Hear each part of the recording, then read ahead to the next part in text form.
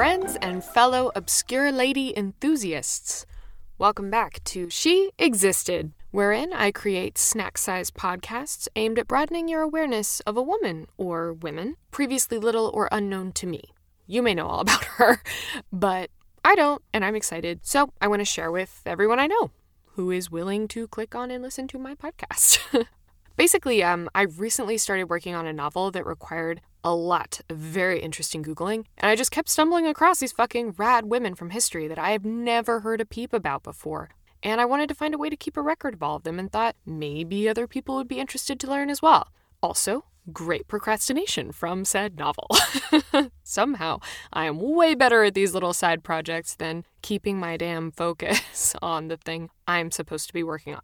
Anyway, so to get us started, I thought I'd talk a little bit more about kind of my approach to all of this. So what you're going to find as I go through all these things is that, a lot of these women and people that I'm talking about are shrouded in the very mysterious but unfortunately often delegitimatizing cloak of myth. But that doesn't really bother me, to be very honest with you. Many people or events or even places have been assumed to be mythological until the right scroll was found in some desert, or worse, finally unearthed in some Englishman's attic where great-great-uncle Rupert stuck it after his adventures in darkest uncivilized somewhere. And while, yes, the accuracy of myth, especially in an oral tradition, isn't necessarily objectively verifiable, neither is any history, not really. Not when you dig into the bits and pieces that make it interesting. The feelings, the thoughts, the presumed causes and effects. History is, of course, written by the victors. Hell, look at U.S. history. What I read in my high school AP U.S. history textbook is nothing at all like what I experienced reading Bury My Heart at Wounded Knee. And like it or not, the victors of history, well, thus far, and for maybe the last 5,000 or so years, have been men. So it's not really surprising to me that a lot of women have been relegated to the annals of myth and legend, or that their roles and responsibilities may be poorly understood from our own modern perspective. Don't get me wrong, I am very pro-archaeology, very pro the scientific method. Yet, while we don't always have objective evidence or proof available, that doesn't mean we should just disregard the whispers and stories that we have at our disposal, especially about women. Because often it just wasn't seen as that important to keep a record of the achievements of women. So often they're just demoted to being like a wife who was present at a discovery or even just forgotten. One great example of that pops up for me is the story of Granuaile or Grace O'Malley, the now famous Irish pirate. Thanks to the exhaustive work of one woman, I think in the 70s or 80s, I think it was, but Anne Chambers, we now know that she was definitively real with tons of evidence to back it up. But before Chambers' hard work, people just assumed she was purely myth because, well, who ever heard of a woman pirate? So I guess my point is, evidence is fantastic, but we shouldn't be so quick to dismiss myth as a resource as well. Myth has informed our histories and cultural realities for millennia, so anyway, we're going to dive into it. So some of these women I'm talking about, we may not have 100% consensus that they existed in the flesh exactly, but I still think that they are important, and they existed at least in the sense that they affected their times and subsequent times as well, and that, I think, is very important. So, anyway, that was a bit of a digression, but I think an important one. So let's dive into today's subject, Rhodopis. As ever, a disclaimer that these are but little tasters of knowledge, hardly a complete exploration of the subject, and my pronunciation will almost certainly be garbage. But as a super quick overview, Rhodopis lived in the 6th century BCE. We know about her mainly from a contemporaneous account of Sappho, the poet, which was only very recently rediscovered. The main account of her life that has been used historically was from Herodotus' account, which wasn't written until a couple of centuries later and relied heavily upon Sappho's poem, which again was lost until very recently. Also have a few other later accounts, such as the Greco-Roman Strabo's version of events from a few centuries after Herodotus, so that's just kind of a broad overview. Rhodopis, also known as Dorica, was said to be a hetaira, which is a kind of higher-class courtesan of ancient Greece, to contrast that with just being a simple prostitute. More on them on another episode for sure, because they are very fascinating as a group. But Rhodopis lived in ancient Greece in the 6th century BCE, although she was probably originally from Thrace.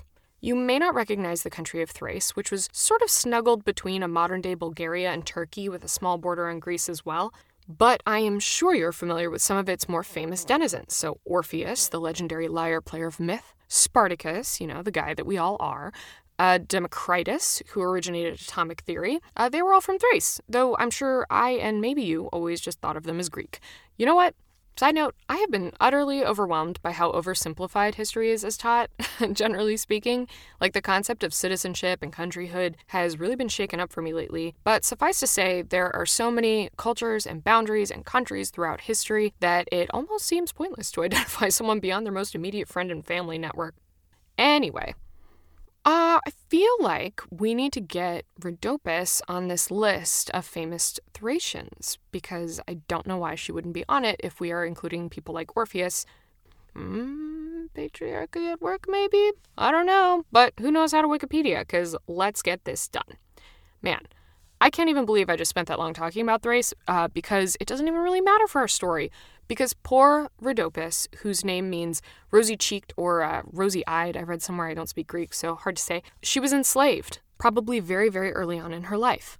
According to a few sources, she was actually the fellow slave of Aesop. Yes, that Aesop, the one with the fables, the ones that I read when I was a kid and my dad read to me. Apparently, we are also not totally sure if Aesop existed, although, again, what exactly do we need to be totally sure that someone existed? Are several separate people writing about these individuals not enough? I'm genuinely curious about what constitutes sufficient evidence, but anyway, we're not 100% sure about Aesop, but allegedly, Rhodopis and he were slaves together. So Rhodopis was a slave with Aesop, and I hope he told her many, many beautiful stories. In some versions of their story, they were lovers, but regardless, eventually they were sold separately. Ugh, God, what a horrible phrase. Lover sold separately. Ugh. Anyway, she ended up in the city of Naucratis in the present-day Egypt.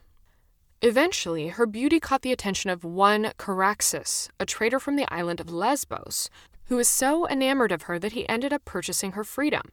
Good guy, I guess, considering. But it seems like Rhodopis did not return his affections, because she actually stayed behind in Naucratis and continued to ply her trade as a beautiful and in-demand courtesan, only now she would get to keep all of the money that she made, which seems fair.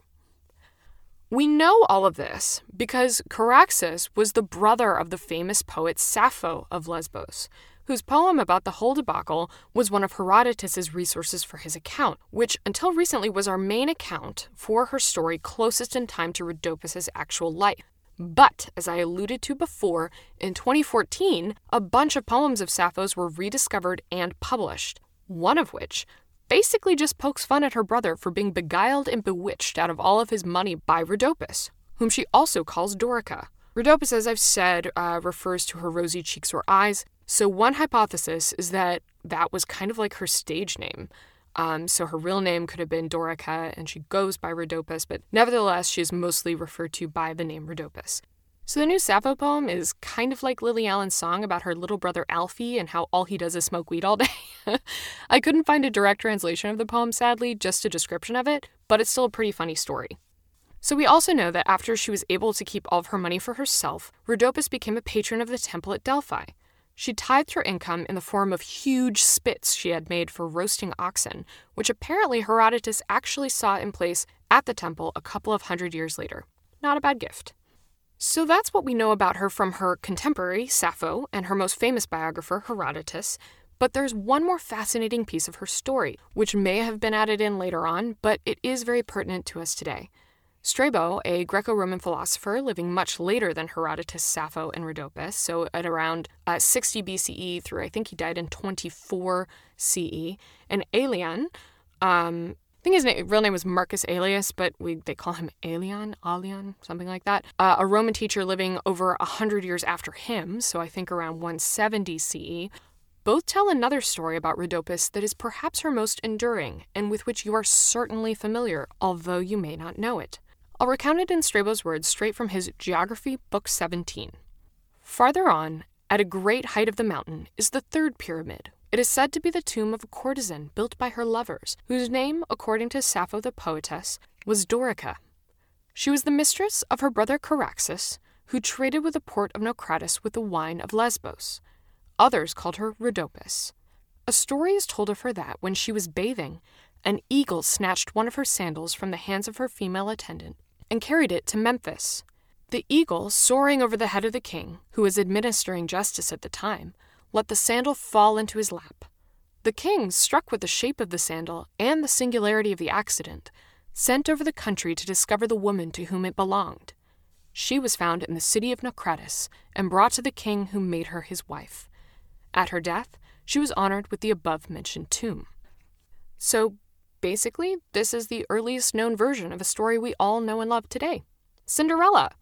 No singing mice in this one, although one version of the tale I came across did mention that she only had animal friends, no human friends, which is kind of a funny little extra, but whatever. There are lots of little variants that I've come across in this. Some say that the sandal was a gift of Caraxes and she was sad to lose it. I don't know how true I feel like that would be, since she basically told him peace after he bought her freedom, but anyway, lots of different little tweaks, but overall, basically, the Cinderella story.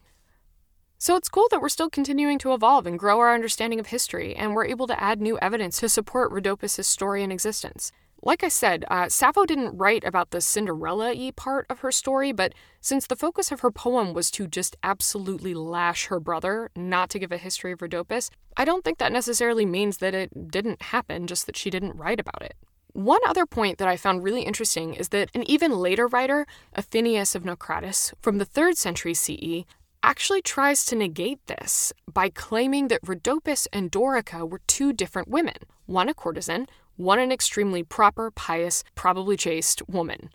Now, I don't really have any evidence for what I'm about to postulate, but to be honest, this type of retroactive sanitization wouldn't surprise me in the least, because it's a method as old as time. I can imagine if you're writing a history of your pharaohs in your city, you may not particularly love the idea that one of them may have married a courtesan. That is not a super popular occupation. Well, I mean, I guess it's probably one of the most popular occupations of all time, but definitely not usually a very respected one. I mean, even as recently as the 20th century, writer Olive Miller recreated a version of the Rhodopis Cinderella story that changed her from a courtesan to a young maiden to make it more palatable for her audience, who I think was her daughter. So that makes sense. But anyway, this happens all the time, to men as well as women. We like our history squeaky clean. So, for my part, I'm just going to continue to enjoy Sappho's hilarious mockery of her dumb, beauty-whipped brother.